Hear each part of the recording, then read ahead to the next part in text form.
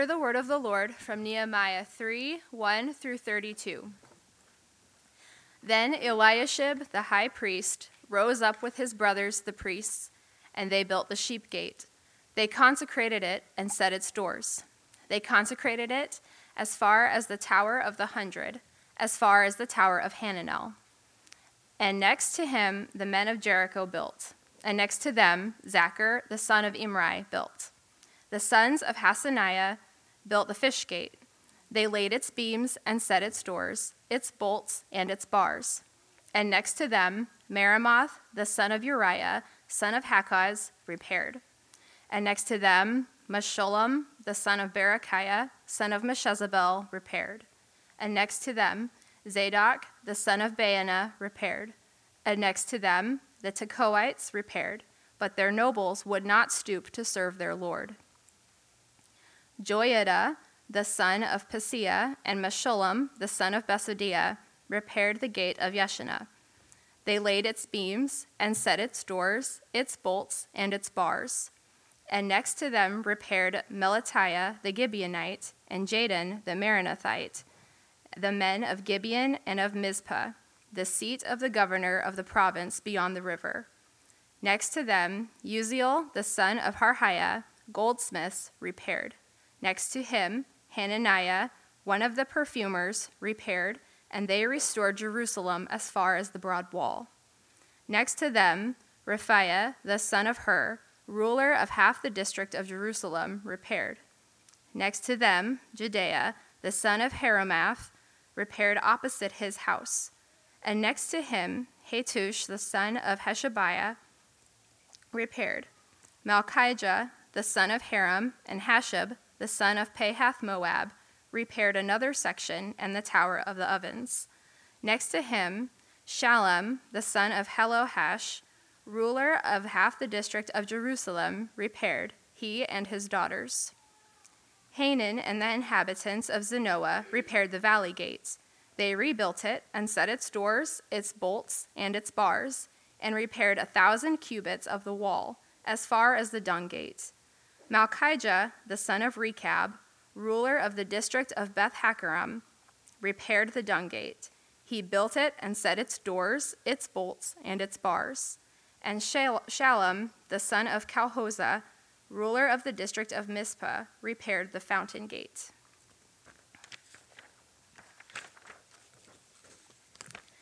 He rebuilt it and covered it and set its doors, its bolts, and its bars. And he built the wall of the pool of Shelah of the king's garden, as far as the stairs that go down from the city of David. After him, Nehemiah, the son of Azbuk, ruler of half the district of Beth-zur, repaired to a point opposite the tombs of David, as far as the artificial pool, and as far as the house of the mighty men. After him, the Levites repaired. Rehum, the son of Bani. Next to him, Heshabiah, ruler of half the district of Keilah, repaired for his district. After him, their brothers repaired. Bavai, the son of Henadad, ruler of half the district of Keilah. Next to him, Ezer, the son of Jeshua, ruler of Mizpah, repaired another section opposite the ascent to the armory at the buttress. After him, Baruch, the son of Zabai, repaired another section from the buttress to the door of the house of Eliashib the high priest. After him, Meremoth, the son of Uriah, son of Hakkoz, repaired another section from the door of the house of Eliashib to the end of the house of Eliashib. After him, the priests, the men of their surrounding area, repaired. After them, Benjamin and Hashab repaired opposite their house. After them, Azariah, the son of Maaseiah, son of Ananiah, repaired beside his own house. After him, Binnui, the son of Henadad, repaired another section, from the house of Azariah to the buttress and to the corner. Palal, the son of Uzai, repaired opposite the buttress and the tower projecting from the upper house of the king at the court of the guard. After him, Pedaiah, the son of Parosh, and the temple servants living on Ophel, repaired to a point opposite the water gate on the east and the projecting tower. After him, the Tekoites repaired another section opposite the great projecting tower, as far as the wall of Ophel. Above the horse gate, the priests repaired, each one opposite his own house. After them, Zadok the son of Immer repaired opposite his own house. After him, Shemaiah the son of Shechaniah, the keeper of the east gate, repaired. After him, Hananiah the son of Shelemiah and Hanan the sixth son of Zalaph repaired another section. After him, Meshullam the son of Berechiah repaired opposite his chamber. After him, Malchijah, one of the goldsmiths, repaired as far as the house of the temple servants and of the merchants, opposite the muster gate, and to the upper chamber of the corner. And between the upper chamber of the corner and the sheep gate, the goldsmiths and the merchants repaired. This is the word of the Lord. Wow, nicely done. I was wondering how those names were pronounced. That was awesome. Whew. Okay. Now you got to hear a message on that. Oh my goodness. All right, well, let's pray and ask God for a little help here. Father, thank you for your word. We do believe it is from you. We thank you that you gave it through real people and real situations. And this reminds us again that you work through ordinary people with crazy names. And so we're thankful, Father. That's us. That's us here.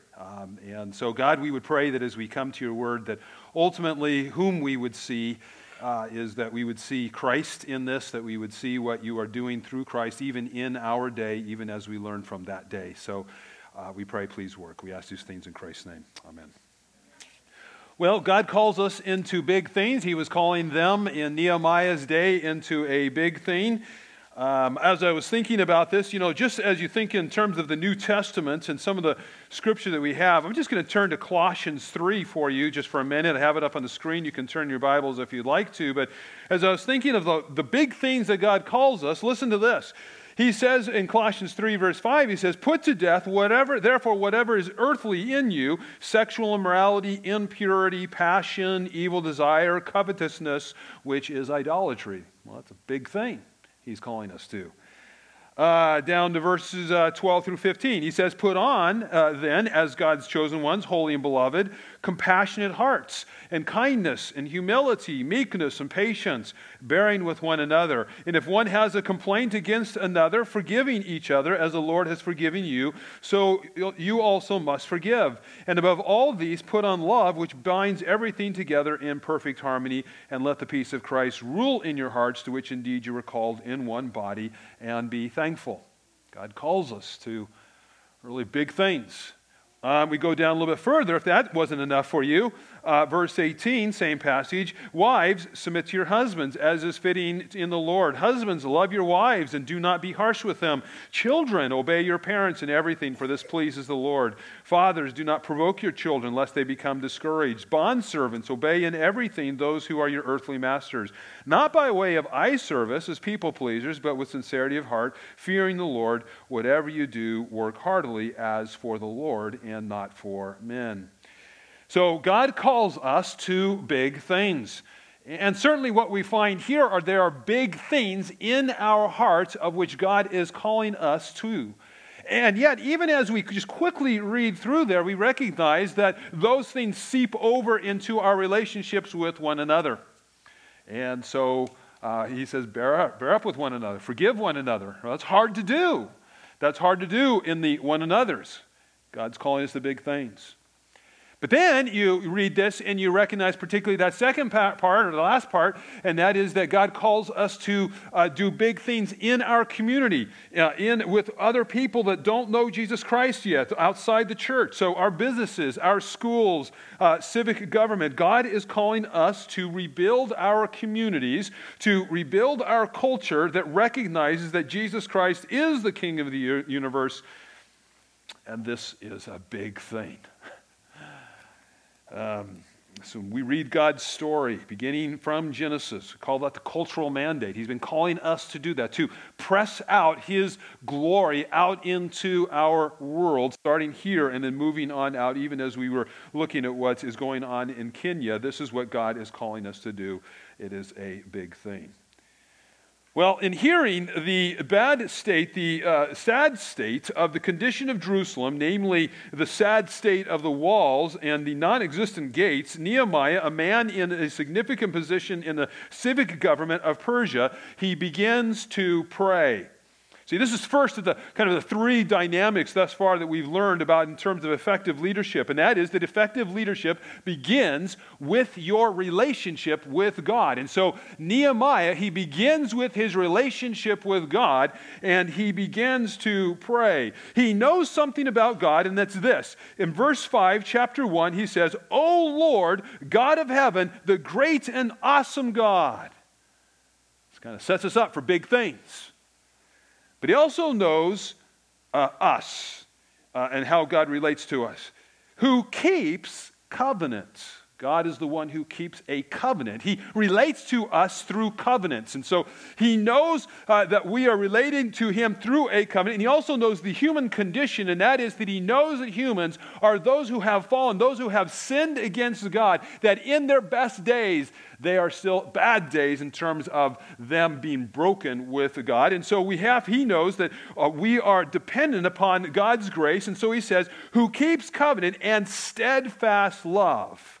And that is Hesed love. That is this faithful covenant love with unfaithful people. God's Hesed, his steadfast love, he says, and goes on, with those who love him and keep his commandments. So that even our love for him and our desire to obey him comes as a result of him first loving us, first moving in us to want to obey him. That is his covenantal love with his people. And so what he does is he owns up to their failure, he grabs a hold of God's grace, and then he simply listens. He prays for 3 months, and he listens. And God puts upon him on his heart, somewhere within those 3 months, that he is the one that God is calling to rebuild the walls, to make a difference there in Jerusalem. So the first dynamic of effective leadership begins with one's relationship to God. So husbands, the leadership of your wife begins with you being a man of God. Fathers, mothers, leading your children begins with you being a man and woman of God. Singles, your leadership, wherever God has you, begins with you being a man or woman of God. Well, in the beginning of chapter 2, we discovered a second dynamic to effective leadership, and it has to do with one's relationship to superiors. So Nehemiah was submissive to his earthly superior. He knew how important it was to be creative with him and do well with the king.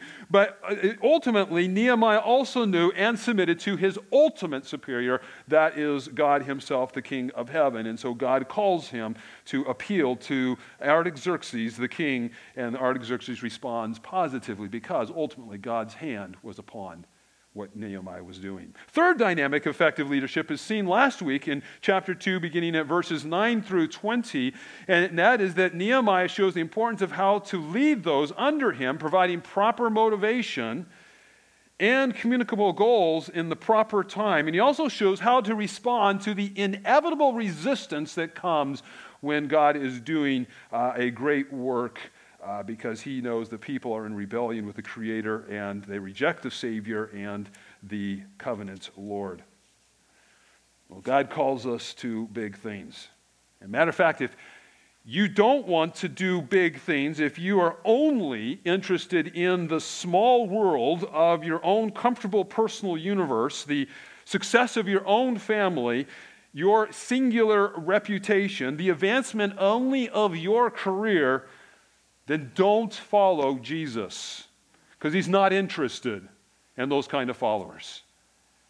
He is interested in those who he has called to do big things, to get outside of our own little worlds and press forward his glory out into the world. So how do we get big things done? How do we get these big things done? Well, let me give you 4 principles to getting big things done. And let's start with this one. It's pretty obvious if you think about it. Number 1, break up the work into manageable parts. Break up the work into manageable parts.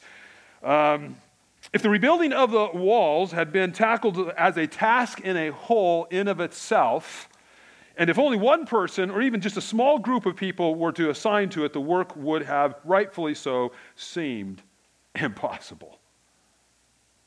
Who's going to rebuild an entire 1.5 mile worth of wall, or maybe up to 2.5 miles wall? We're not sure exactly how long it was. Nobody. Nobody's going to do that.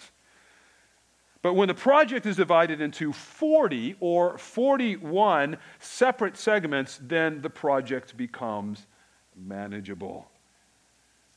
So he breaks it up, break up the work into manageable parts. Now, we need to warn ourselves of several things. One is we sometimes underestimate our task. And so last week we saw that Nehemiah, although he came with a plan, he realized he needed to really make certain his plan fit with the serious situation that the walls were in. And so he got there to Jerusalem, and after 3 days of kind of resting and praying, he went out at night before sharing with anybody else what the plan was, or that God had put this upon his heart. He went out in the dark with just a few trusted individuals, and they began to look at the walls. He began to inspect the walls. And then he took what he discovered there, and then he changed his plans. So sometimes what we do is we move into big plans, but we overestimate the task. And so what do we need to do? We need to get more information. We go to wise individuals to help us understand what that plan is. So we overestimate or underestimate the task. Sometimes, though, just the opposite, we try to do too much. We put way too much weight upon ourselves and think that we can do a lot more than what we really can do. We don't understand how God understands us. Interestingly enough, God understands our frame better than we understand our own frame. See, we need Psalm 103, verse 14, to be on top of our day to-do list, weekly to-do list, monthly to-do list. We need to put it over everything that we do, recognizing this, what God said to us. It says He knows our frame. He remembers that we are but dust. Sometimes we expect more from ourselves than God expects from us. And so we overtask. And then thirdly, a mistake we make when we do big things is we don't do enough of the right things. We don't do enough of the right things. And that is the first things, the basic things, the needful things. There's a temptation to do the more spectacular things, the more interesting things. See, when Nehemiah got there into Jerusalem and he sees these walls, you've got part of the walls, the western part of the walls, and they are partially broken down, and so they have breaches and they need to be repaired. But as he goes to the eastern side, he recognizes that all those walls there need to actually be rebuilt. They actually need to be start from over, and they need to go up to the top of the ridge. And so there's going to be all kinds of things they need to do. First of all, they need to get the resources. And the resources are in the bottom of a valley on both sides. So on the western side, there's this deep valley, and down there are these massive stones that have been broken down from the previous walls. They've got to bring all those up. And they've got to do the same, except on the eastern side is the Kidron Valley, and it's even steeper. And so they've got to bring all of that resource, and they've not only got to take it from where it was previously, but all the way up to the ridge top. And on the eastern side, they've got to start all over again with the foundation. You've got to start with the foundation. Anytime you build a house, nobody notices the foundation. And yet the foundation is absolutely important for the beauty of the house. And so you've got to start with the needful things, the first things, the needful things, the basic things. It all begins with just small little things in our own lives. Think about what God is doing in your own heart with the call that He has on your heart. Start with the basic things. The basic things is get into God's Word.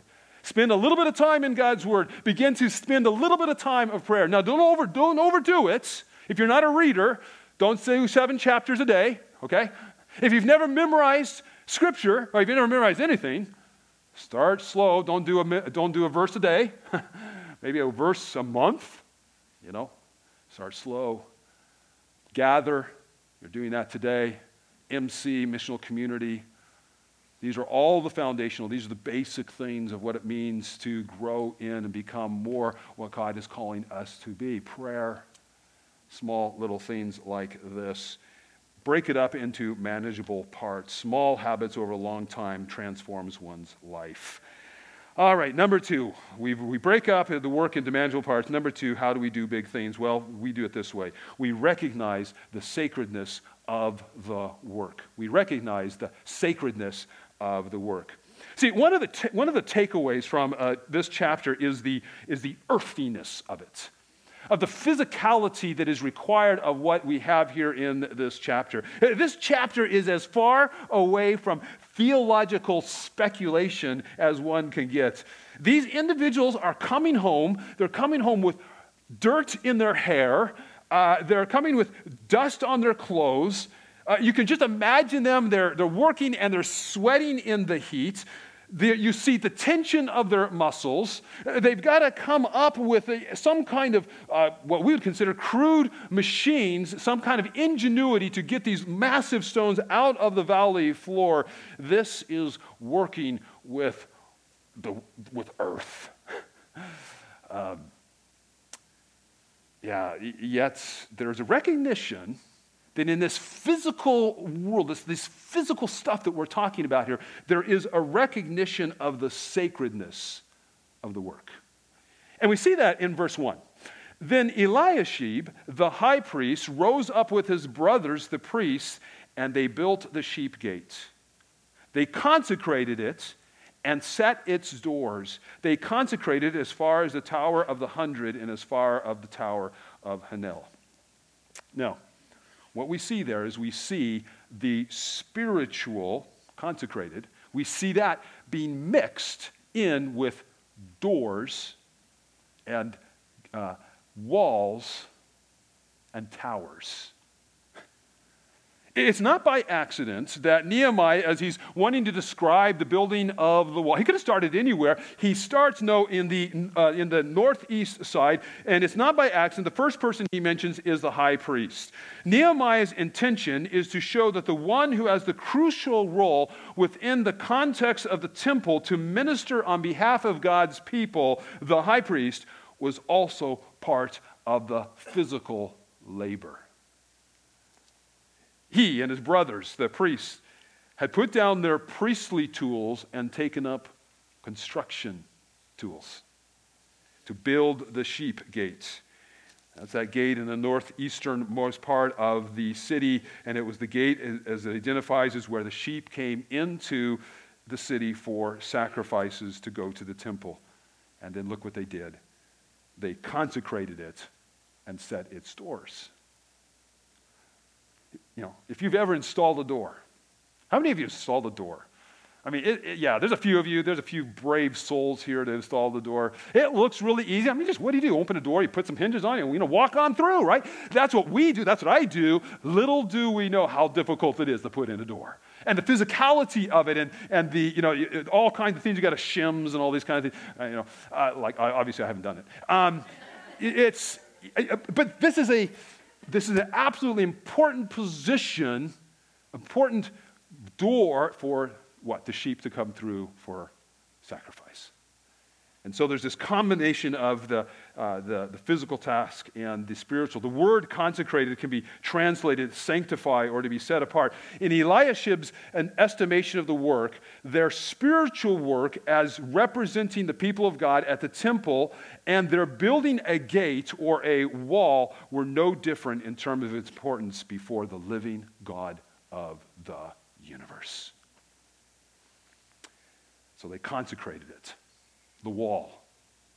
As far as the Tower of the 100, as far as the Tower of Hanel, so that their portion of this overall work, so their portion was just the northern section of the city, their portion of the overall work was representative of the entire work, which later, as we will discover in chapter 12, in its completed in form, it too is set apart. The walls were consecrated, the gates were set apart, they were purified. We'll see that in chapter 12. So that what you do before the gathering and what you do after the gathering is as sacred as in the gathering when you are in Christ. What we naturally tend to do is we tend to wall off our lives into compartments. Corinthian believers was an example of this. Paul, as he's writing to the Corinthians, he discovers something, and that is that he hears that they're gathering together for a meal, much like our MCs. They're gathering together, they're going to be eating, but within the context of those MCs, they're also going to be taking the Lord's Supper. But it's an interesting thing that happens in these MCs, if you will, these missional communities. Some are getting actually drunk. And others are going to the front of the line. You know what they're doing? They're heaping on food on their plates, and so they're going through the line. And by the time the last ones are coming through the line, what are they getting? They're getting carrot sticks.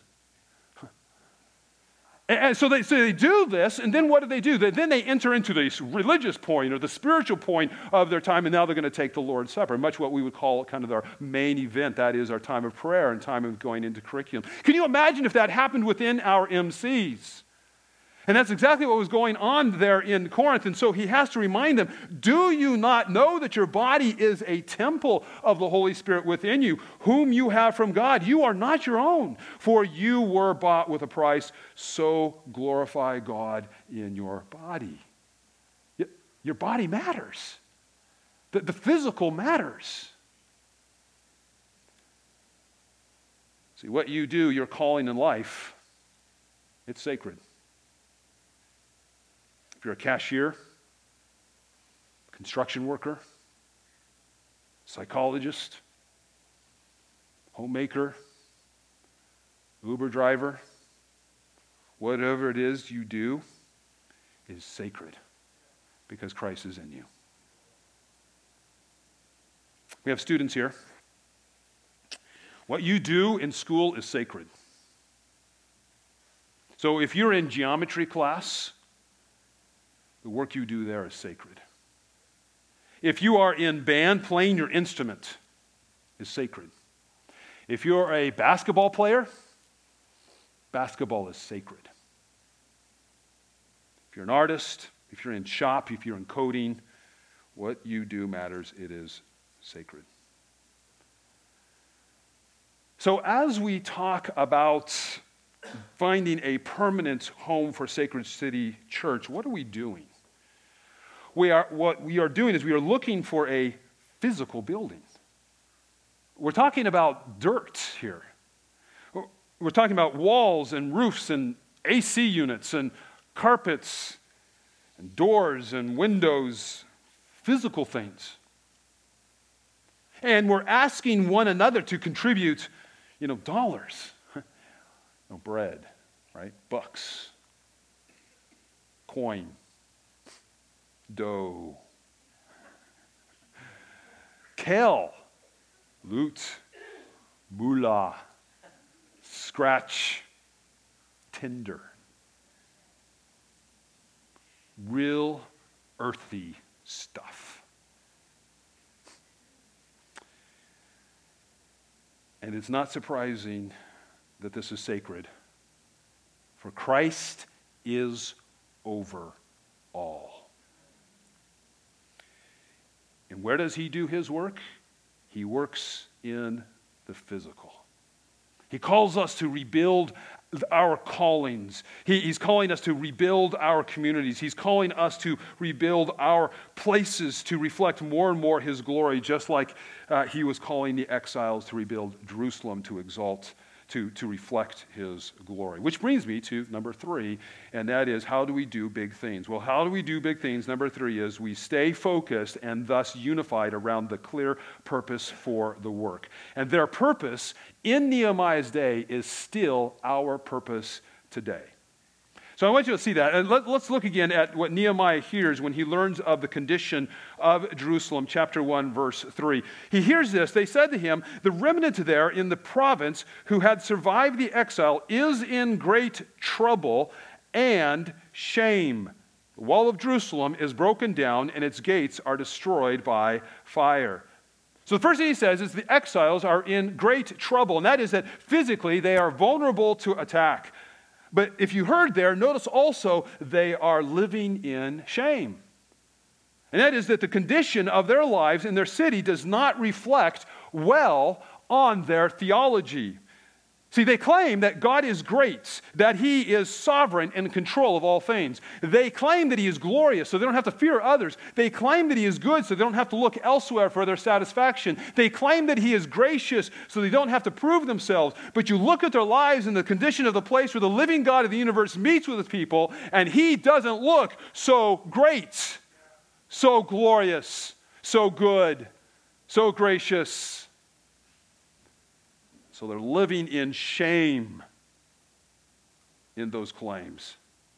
So God puts on Nehemiah's heart to rebuild the walls, and so it is this vulnerability and this shame or derision that he calls it, that Nehemiah comes to them, and he comes to them and says, this is what we need to do. We need to rebuild the walls. And so verse 17 of chapter 2, we heard this. You see, he says, the trouble we are in, how Jerusalem lies in ruins with its gates burned. Come, let us build the wall of Jerusalem that we may no longer suffer derision. And then he gives them this good news. And I told them that the hand of my God that had been upon me for my good, and also of the words that the king had spoken to me. And it had its effect. Let us rise, the people said. Let us rise and build for the glory of God.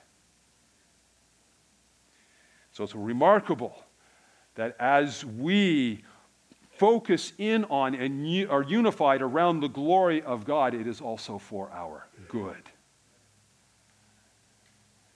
And so, look what happens when you do that. When you focus in on the glory of God, it brings unity. Look at first at who's involved. You have first of all the spiritual leaders. You've got the priests. We saw that already in verse 1, the northern portion of the wall. But then you go down to verses 17 through 19. Look at verse 17. It says here, verse 17, after him the Levites repaired. Now, the Levites were those who are that's the tribe where all the priests come from. And so you need to understand the Levites in terms of who they are. And how, we can understand it in comparison to our military. And that is that our military has active individuals, and then they have those who are reservists. So Eliashib and the priests that were working on the northern part of the wall, they're in active service. They're actually doing the work there within the temple, and so they're in active service. But we got the reservists, and the reservists either live within the city or they live in the surrounding parts of the city. So the reservists are called up, and they are coming in, and they're coming to the eastern side of the city to build the walls there. And this is where they are building. Look down at verse 20, verses 20 through 21. And after him, Baruch, the son of Zabbai, repaired another section from the buttress to the door of the house of Eliashib, the high priest. Well, where's Eliashib? Well, we know where he is. He's working on the wall in the northern section. And so the reservists come in, and they're working on the walls in front of his house. After him, Meremoth. And we know Meremoth was a priest. After him, Meremoth, the son of Uriah, son of Hakaz, repaired another section from the door of the house of Eliashib to the end of the house of Eliashib. So you have priests, you have spiritual leaders, but you also have professionals. Verse 8, professionals. Next to them, Uzziel, the son of Harhaiah, goldsmiths repaired. And next to him, Hananiah, one of the perfumers, repaired. And they restored Jerusalem as far as the broad wall. And this is the first mention of individuals, of professional groups or guilds. There are three different groups that are mentioned within this chapter. We've got the goldsmiths and the perfumers, but the third group are the merchants. Look down at verses 31 and 32. Verses 31 and 32. And after him, Micaiah, one of the goldsmiths, repaired as far as the house of the temple servants and of the merchants, opposite the muster gate and to the upper chamber of the corner. And between the upper chamber of the corner and the sheep gate, the goldsmiths and the merchants repaired. Now keep in mind, we're looking at names, and these are only the leaders of these guilds, and so it's not only just these individuals, it's a whole group of people. These are guilds that are coming together, and they're doing the work. Now, it's believed that there are other guilds, not named, but still part of the work, had an important part of the work. It's a name that we became familiar with in the pandemic. The essential workers. Remember that? Oh, yeah. Remember where you fit? You're either essential or you're not essential, Kind of had an identity crisis there for a little bit. The essential workers, we know at least of two other guilds. One was the bakers, and the second were the pottery makers. That is, they made that which carries the water. And so we know that there are more guilds were working. There were actually others who were working to help build the walls. The essential workers, they were the ones that were providing the food, and they were the ones who were providing the water. So we have a whole group of professionals coming around the spiritual leaders. But we also have the civic leaders, rulers. Verse 9, for instance. Look at verse 9. Next to them, Rephaiah, the son of Hur, ruler of the half district of Jerusalem, repaired. Now, the only thing we know about Rephaiah here is what we learned here, and that is that he's a ruler, and he has some kind of official civic authority within the district of Jerusalem, and it is such a large district that it requires 2 rulers, and so his co-ruler is found down in verse 12. Ruler, Shallum, ruler of half the district of Jerusalem. And look what he does. He and his daughters. He gets his daughters involved. Yes. There are a number of rulers that are identified from communities all around Jerusalem, so you can see that in verses 16 through 19. So now we have spiritual leaders, we've got professionals, we've got these civic leaders, and now we've got leaders from other communities. So, for example, look at verse 13. Verse 13. Hanun and the inhabitants of Zanoah repaired the valley gates. And they rebuilt it and set its doors, its bolts, and its bars, and repaired 1,000 cubits of the wall as far as the dung gate. Now, the community of Zanoah was located about 15 miles southwest of Jerusalem, and they're located in a region called Shephelah. And the reason why it's important to know where they're located is because they were located in a region that looks very much like where Jerusalem was. And that is that they lived in a section of area where there's lots of steep valleys. And so we have this man, Hanun, who was a leader within Zanoah, and he has now collected those who are in there. He's recruited neighbors, and they've come, and they're doing a significant amount of work where? On the western side of the wall. And if you heard me earlier, the western side of the wall is a steep valley. God has already prepared them to know what it means to bring up heavy, massive stones up to the top of the valley. And so we have these ingenuity, we have manpower, leaders in the communities, and they're coming from all around. And that's just one example of several. Now, before we leave those who are involved, we do have to note a few chumps, a few turkeys in the bunch. Verse 5. Next to them, the Tekoites repaired, but their nobles would not stoop to serve their Lord. Now, we don't know much about these nobles, but we do know this. They were above this manual work. They were nobles. They had somehow been in a position of power, a position of wealth, and they were not going to be doing this kind of work. They got off their eyes off the purpose, the glory of God. They forgot the one who was behind their prosperity and their position. This is why Paul warned in 1 Timothy 5, 17 and 18, "As for the rich in this present age, charge them not to be haughty, nor to set their hopes on the uncertainty of riches, but on God, who richly provides us with everything to enjoy. They are to do good, to be rich in good works, to be generous and ready to share." See, the simple reality is that one's ability to make wealth and wealth itself is a gift from the Lord. However, even if these nobles refused to work, the rest of the Tekoa community had nothing to be ashamed of, for they are responsible not only for this section of the wall, but then you go down to verse 27, and they show up again. After him, the Tekoites repaired another section opposite the great projecting tower as far as the wall of Ophel. Wow, the unifying power of a shared purpose. Now we see who worked. Now look at how they did their work. The phrase is introduced in verse 2 and then repeated in this and in similar forms, and it goes this way. Verse 2, next to them. Next to them. Repeated over and over and over again.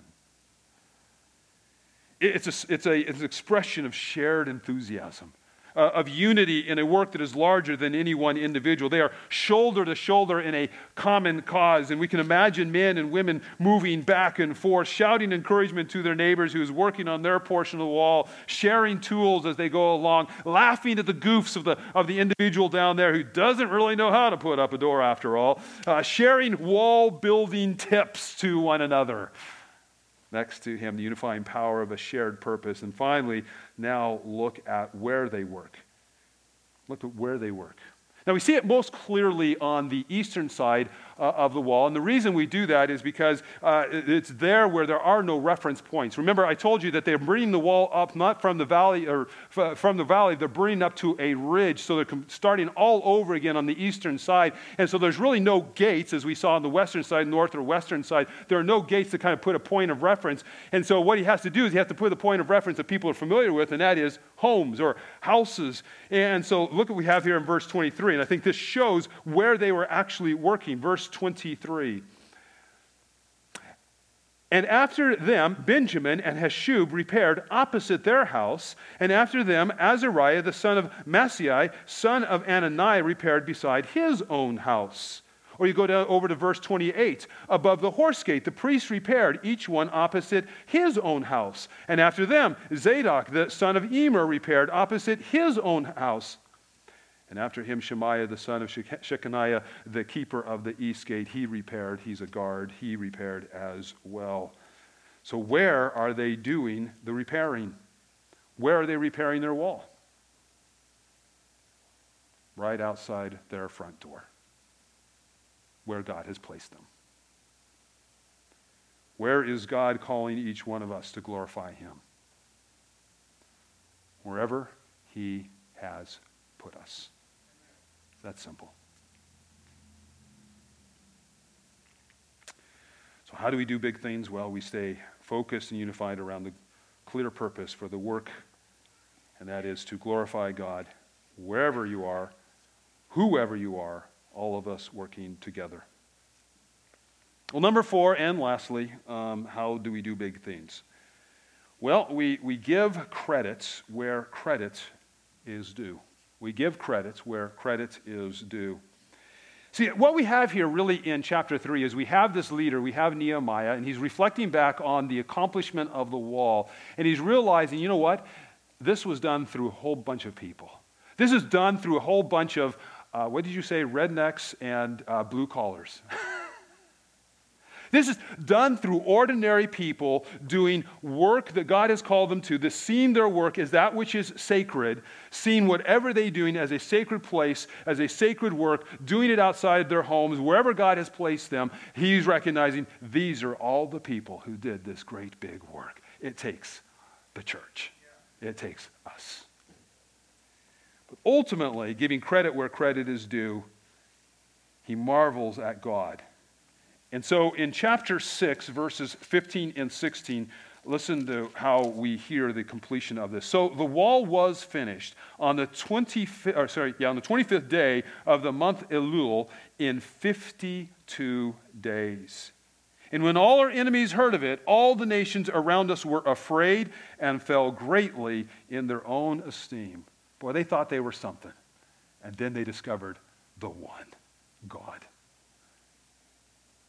They fell greatly in their own esteem, for they perceived that this work had been accomplished with the help of our God. So think about this. It's an amazing accomplishment. The entire community was mobilized. They worked side by side, harmoniously, simultaneously on all parts of the city wall, which was divided up into 41 sections. The entire workforce did this with unquenchable dedication and ardent enthusiasm as they strained together to complete the task. And they did it with such speed and surprise that the enemies of the exiles were completely caught off guard. Well, why is it that God was calling Nehemiah and the exiles to do this big thing? Well, it was to show who truly is big. So remember the beginning of Nehemiah's prayer. It went this way. He said, "O Yahweh, God of heaven, the great and awesome God." Truly a remarkable feat. And we'll discover even more as we continue on in the narrative of all the difficulties they had along the way, that they got this done so quickly. So what does this have to do with us today? Well, turn in your Bibles, if you will, to Ephesians. Ephesians chapter 1. Ephesians 1, verses 9 and 10 is where I want to start. Ephesians 1, 9 and 10. And this is how it goes, starting right in the middle of the sentence. making known to us, this is God the Father, making known to us the mystery of his will. That is, that which was what God's will is, that was previously not known but now known, according to his purpose. God has a purpose, which he has set forth in Christ as a plan. So God's got a plan. And it's a plan that is going to find itself completed in the fullness of time. And here's the plan: to unite all things in him, that is, to unite all things in Jesus Christ, things in heaven and things on earth. Now, how has he determined to do that? How has he determined to unite all things in heaven and on earth? Well, he has determined to do it through the church. And so we come over to chapter 2, and listen to what we read there in verses 18 through 22. Chapter 2, 18 through 22. For through him, Jesus Christ, we have both access in one Spirit to the Father. So then, you are no longer strangers and aliens, but you are fellow citizens with the saints and members of the household of God, built on the foundation of the apostles and prophets. And so that would be the written word of God that we have here in front of us. Christ Jesus himself, the living word, being the cornerstone. Everything is measured by him, in whom the whole structure, being joined together, grows into a holy temple in the Lord, in whom you also are being built together into a dwelling place for God by the Spirit. So God, the Father, has purposed to unite all things into Jesus Christ. He reigns at the right hand of the Father, and thus all things are to come under his lordship, all of creation. So everything in life is to come under his lordship. He is pressing his kingdom out through the church. So that for all things that come under his lordship, that is a big thing. No, that's the biggest thing. And when we consider the pushback from the world that we are getting in terms of marriage and sexuality and the place of civic government and education, the role of men and women, what constitutes a family, when that's getting pushed back on us, it's even a bigger task. And I'm not just talking about our country. Then you begin to think of all the rest of the world and the prevalence of Islam and autocratic nations and humanism. All of this has to come under his lordship. And how he has determined to do that is through the church. And he will prevail. See, this is the word to the disciples, and specifically Peter. He says, I will build my church, and the gates of hell. Now remember, gates are defensive means to keep out an invading force. The gates of hell shall not prevail against it, the church. The Father means for Jesus Christ's kingdom to prevail and for all things to come under his lordship, and he's going to do that through the church. This is big. And this is how he is taking on that big task of rebuilding the world. He's breaking up the work into manageable pieces. So there are gospel-centered churches in villages, right? Villages, towns, cities all over the globe. And as he presses his kingdom in those cities, there are gospel-centered churches like ours. So we have our cities. So like our church and other churches like us who are gospel-centered in these cities, these quad cities. And in each of these churches, take our church for example, it is made up of, let's use Peter's words, living stones. That is you. That's me. That God is doing a rebuilding work. So as you rebuild your lives with Christ as Lord, so God is uniting all things in him. He's breaking up the work into manageable pieces. And it's a sacred work.